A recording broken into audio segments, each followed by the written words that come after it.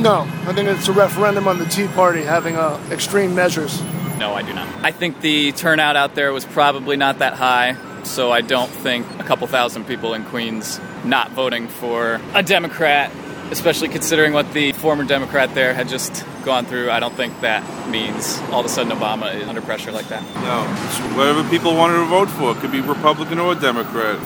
It's a Democratic area. The Republicans shouldn't have won, theoretically. A little better propaganda on the Tea Party side. Absolutely, because why else would he have lost? They haven't lost that seat in 88 years. Clearly, the people are unhappy with the economy. And with Weprin, the Orthodox Jewish voters are very unhappy about his vote for gay marriage.